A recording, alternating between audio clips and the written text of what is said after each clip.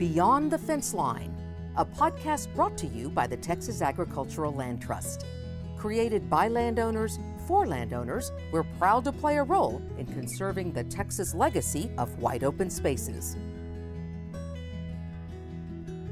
Welcome to Beyond the Fence Line. On our third episode, we have Bob McCann with us, fifth generation Texas rancher and a top board member. So welcome, Bob. Thank you, Chad. Good to be here. Well, Bob, how about we just start off a little bit and you tell us about your family ranch, down there at the coastal plains of Texas. Sure. Well, my great-great-grandfather put the property together back in 1877.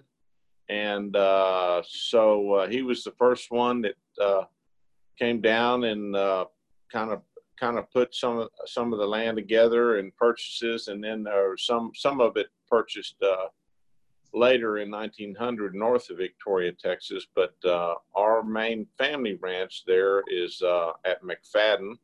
And that was my great-great-grandfather's name. And so it's right at pretty close to the confluence of the Guadalupe and San Antonio River. And it's native prairie country, basically, coastal prairie. And we've tried to maintain that through the generations. And I'm actually the fifth generation to manage the property, the cattle company, and the land. And we also have a lease ranch down in Refugio and B County that we have leased from the same families our family has since 1932. And it's a pretty large ranch. So we run the three properties in conjunction with each other all together and have cattle and wildlife recreational hunting enterprise on all the properties. And all the properties, probably 99% of it is native pasture, native landscape. So yeah, that's amazing. And I know you got to be excited of having the sixth generation with Augie there helping you and keeping that that tradition and passing down to the next generation and working towards that. And when we really think about sustainability of the ranch itself, this topic about sustainable beef production, is a topic that's really hot, in the cattle ranching business right now. So, Bob, what does, that term mean to you? Well, it affects us, I think, pretty directly in that, in many ways, Chad, that the three stools of the three-legged stool of the sustainability theories are the economics and environmental stability and social community social kind of stability also. And all three of those, we feel are pretty important for our operation. We've got to have economically successful operation to be able to take care of our property, to be able to continue to provide for our family and that we're able to be here and manage the property and steward it.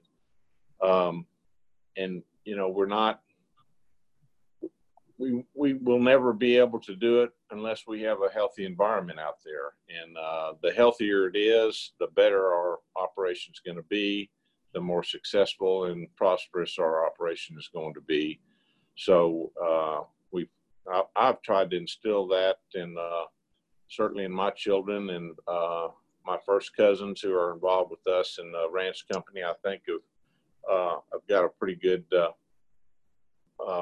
feeling about that also, and a pretty good understanding of all of that. And so going forward, if we're going to continue to try to keep this property together, intact, which I think is very important for a lot of different reasons, for a lot of the different public benefits that it creates, and downstream water and wildlife diversity and native grass diversity and you know, helping with a lot of the species health.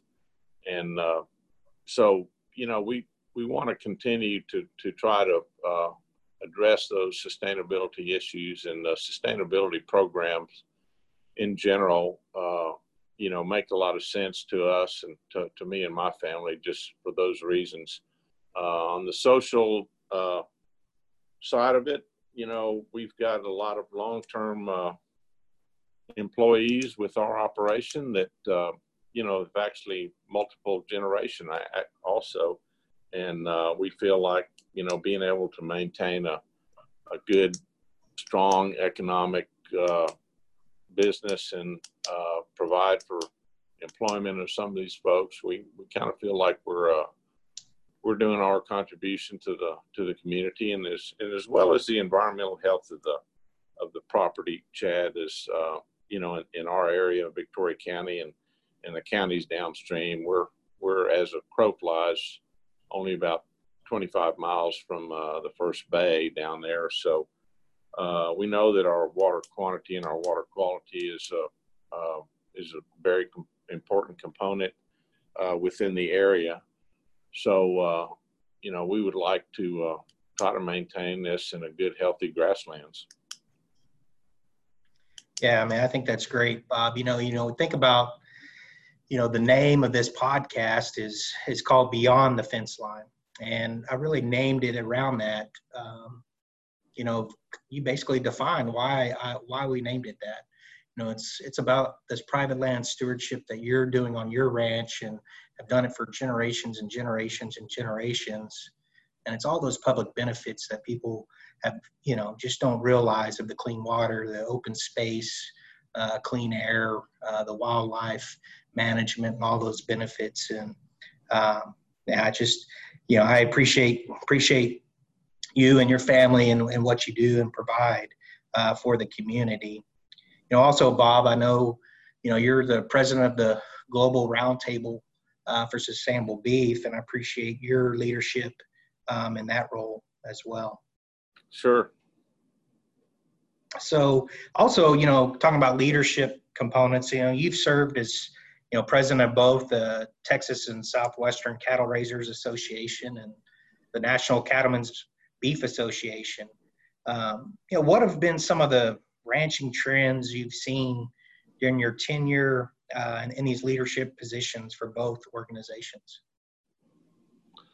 Well, you know, the two organizations are both, you know, I think have a lot of heritage there and a lot of great history there. And, you know, my involvement with the organizations has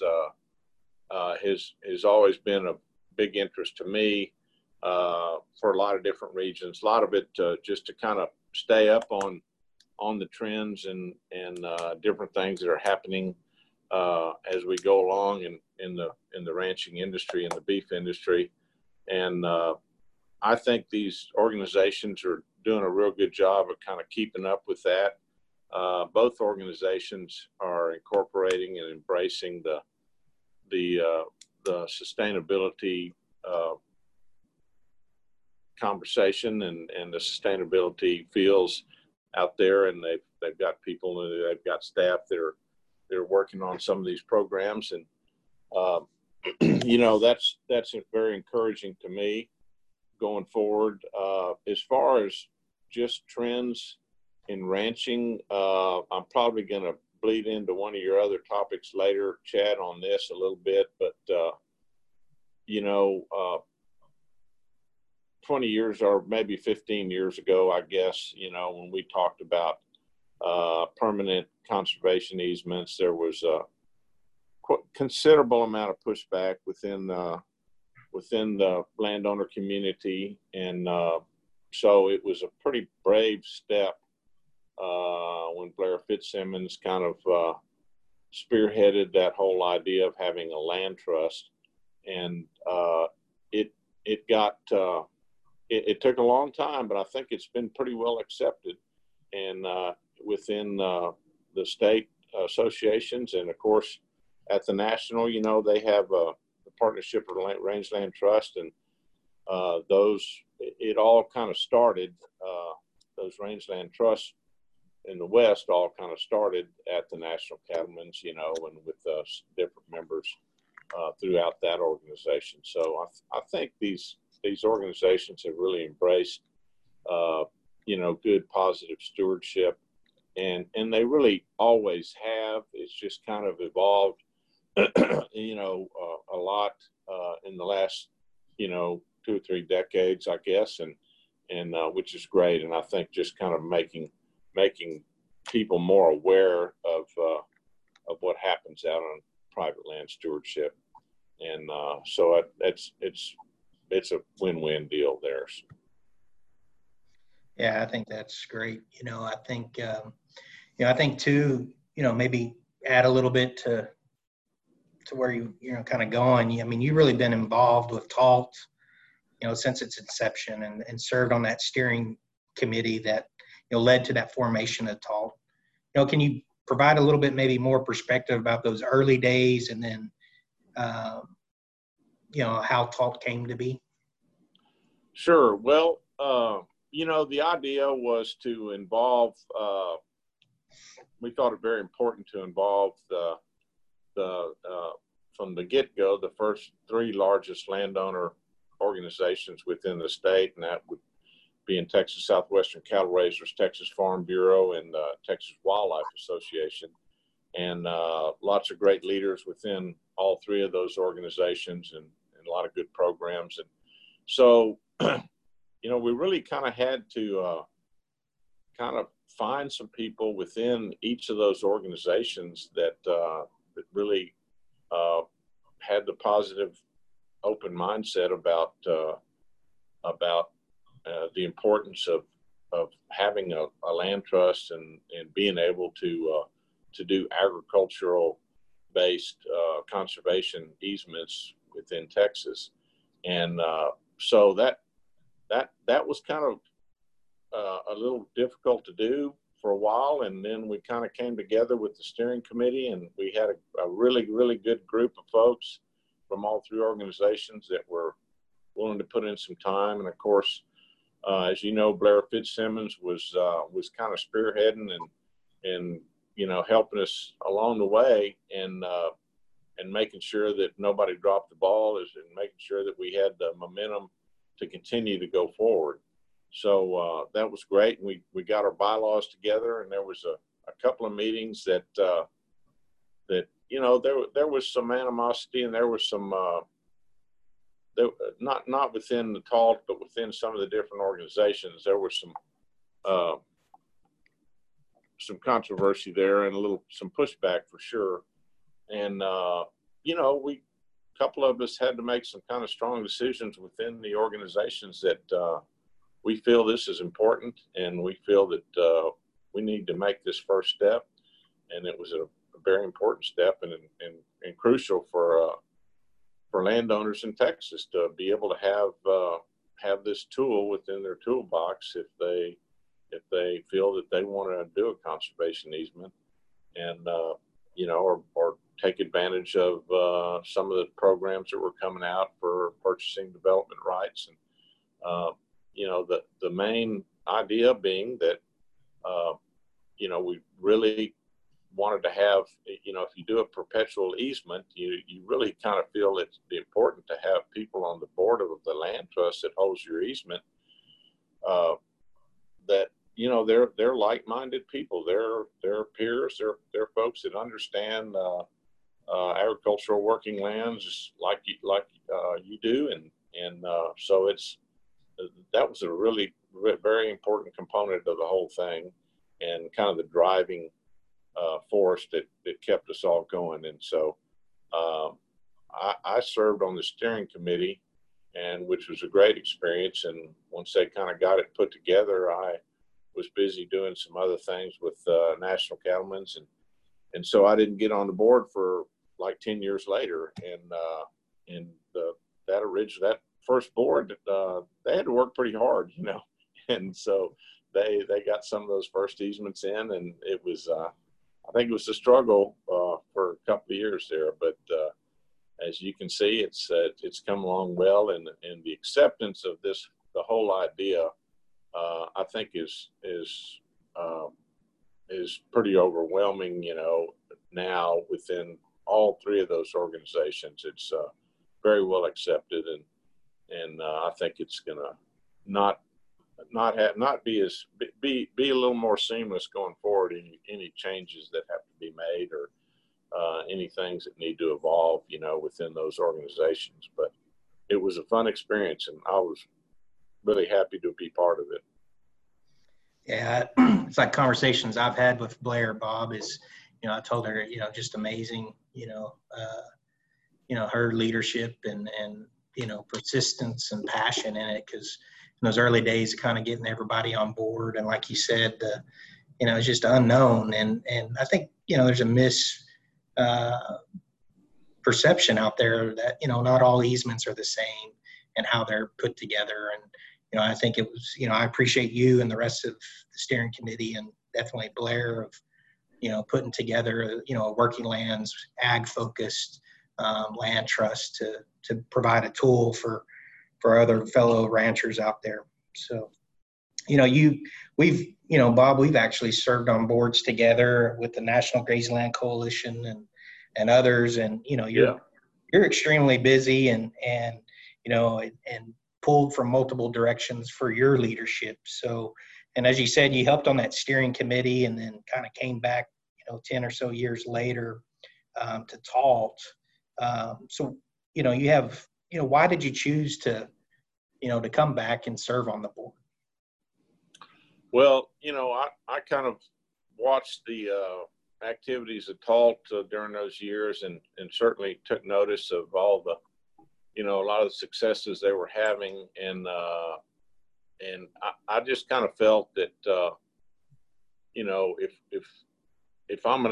we're going to have this tool available to our ranching community and to my family, you know, I just kind of like my leadership with the cattle organizations. It's, you know, there comes a time to give back, Chad, and not that, you know, there's that much that I have to offer, but you know, I think it's important that you know, if we enjoy the fruits of these labors, that we kind of try to give back to the different associations, and also to, you know, just to kind of make sure that the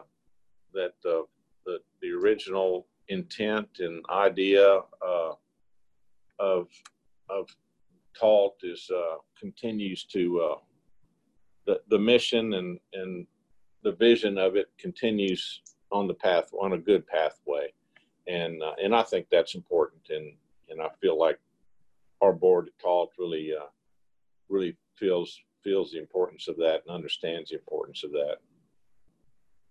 Yeah, we have a great board and great leadership from that board, and the vision to, you know, I think help even build TALT even further, you know, and be able to provide other tools and in the toolbox to help you know, landowners in the future and be successful with that legacy.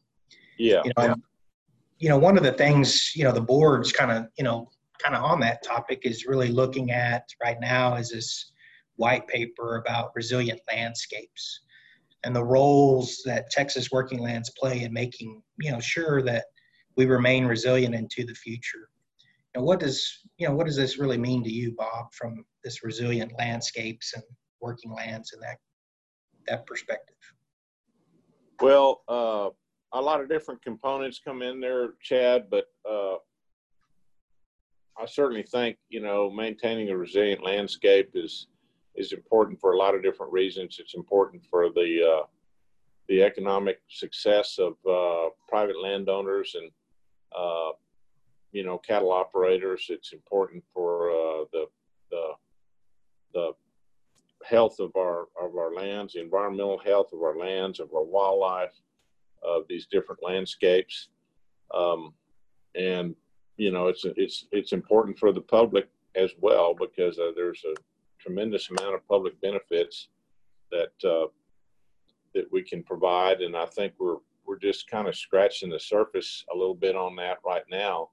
As far as the carbon sequestration, economic, environmental services, and things of that nature that are starting to come together. You're starting to hear a lot more about, and if that's a market that landowners can possibly garnish a little bit more revenue to be able to take care of their properties from, then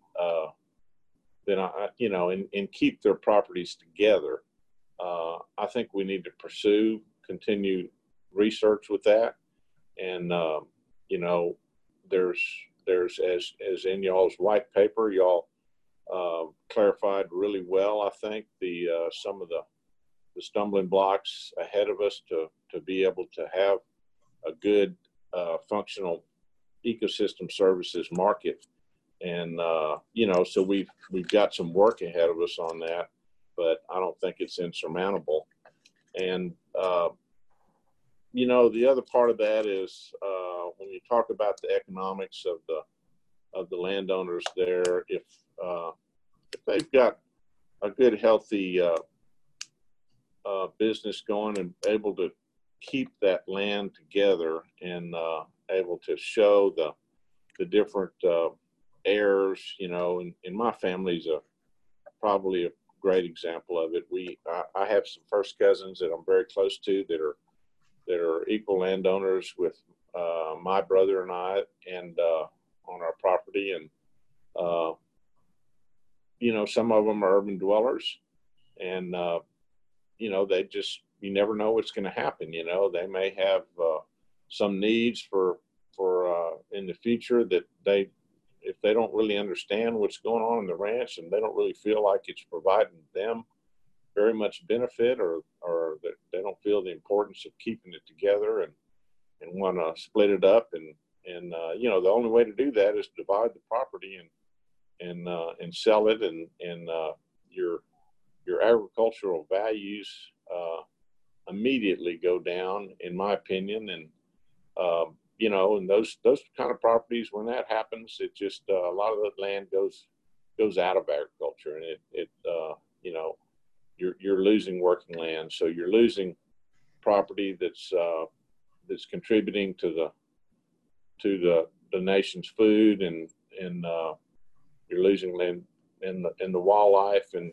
populations that are on it. And it's usually, keeping it open space and keeping it big is always going to be better, certainly for the land and for the public benefits that come from the land, whether it's water or these economic services we're talking about. And so I think it's certainly going to be worth pursuing, and I think it could be very beneficial to being able to keep open space and some of these lands that are endangered of being fragmented. But one of the more important things is education of a lot of the landowners too, that are maybe not as attached to it as much as they were. So that's, anytime we can get some education some information about these different things out, I think it's beneficial. Yeah, no doubt. I mean, there's just so much value of these ecosystem services, and this clean water and open space and recreation. Just it goes on and on, right? A long list of these values that these properties bring, and it's some of these values are hard to put a dollar figure on. I don't know, Bob, if you saw just last week, our counterpart there in California, the California Rangeland Trust, did a study on the value of ecosystem services on basically about the same size that we have here at Talta, around 300,000 acres that they have under easements with the University of Berkeley, California, Berkeley. And they, through Berkeley's work, And this is an underestimate because they don't have all the figures and numbers. But on that 300,000 acres there in California on rangelands, they're providing over $1 billion annually, right? And so that's real value. That's real numbers. Yeah. And so I'm excited on that work, and would love to kind of start building upon that work here in Texas to really start articulating those benefits here from here at TALT. So it's some exciting work. You mentioned too, Bob, this disconnect, right, from urban, and we've seen it over the years of people getting further and further disconnected from agriculture. But really, when we think about this pandemic we're experiencing right now, I think we've underscored the importance of the food supply chain in the U.S. And what are your observations about the role of ranchers and working lands during these times, during this pandemic? Well, there's definitely if we don't continue to enhance and increase agriculture production, whether it's beef production or and that's really beef production where livestock are harvesting plant materials that are not really necessarily edible by humans, are able to be utilized for humans. That is really one of the better scenarios for being able to increase our global food production around the world. And so when you see all the negative narratives about what beef does to the environment, and people espousing that it's bad and for the climate, and it's causing climate change or whatever, it just kind of I think it behooves us to make sure that we continue to have the right science that and be able to show a lot of these urban folks that that's not really the case, and we actually are we're more a part of the solution than we are a part of the problem when it comes to climate change. And so it's very important that we continue to try to get that word out and try to educate a lot of the urban masses and make sure that they're getting the correct information. And there's a lot of misinformation going out. So I really truly believe that that the cattle producers throughout the world are probably have a great opportunity to be able to contribute and help the climate issues and not be part of it, the problem. So it's we have one of the lowest carbon footprint here in North America than anywhere else in the world, and it's because we're very efficient producers, and we have good genetics, and we've paid a lot of attention to being able to be efficient producers through the years, and that's honestly is what's going to help us get to that point where we're not really contributing to the problem. So, and through a lot of the different roundtables, I think that we will be able to kind of put the word out and help educate some of the areas that may not be as efficient, and in understanding what that means and how that can really help everybody in the grand scheme of things. So. Yeah, I agree. It's really about us telling our story as well. We're very humbled, and we just keep put our head down and do all that work. And like you said, we look at the 30% reduction in carbon footprint since 1975, and we just haven't really told that story, and people understand all that hard work that the producers have done. So Bob, I really we started this conversation by noting that you're a 5th generation rancher. You followed in the footsteps of your forebears in so many ways, from carrying on the tradition of your ranching heritage, to serving leadership roles of key organizations like TSCRA and NCBA and you know, on our board here at TALT. You know, what does it really mean for you to carry on these traditions? Well, you know, TALT and the idea of keeping the land intact and reducing the fragmentation is, I mean, it's really become a center point of conversation for so many different ranching families, and certainly my family as well.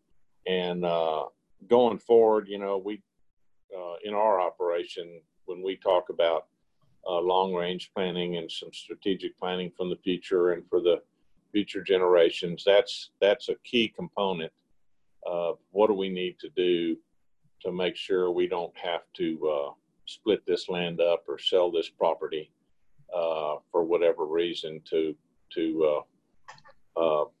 you know, make some family member happy or bail them out or whatever. You know, so that's become a very key component for us.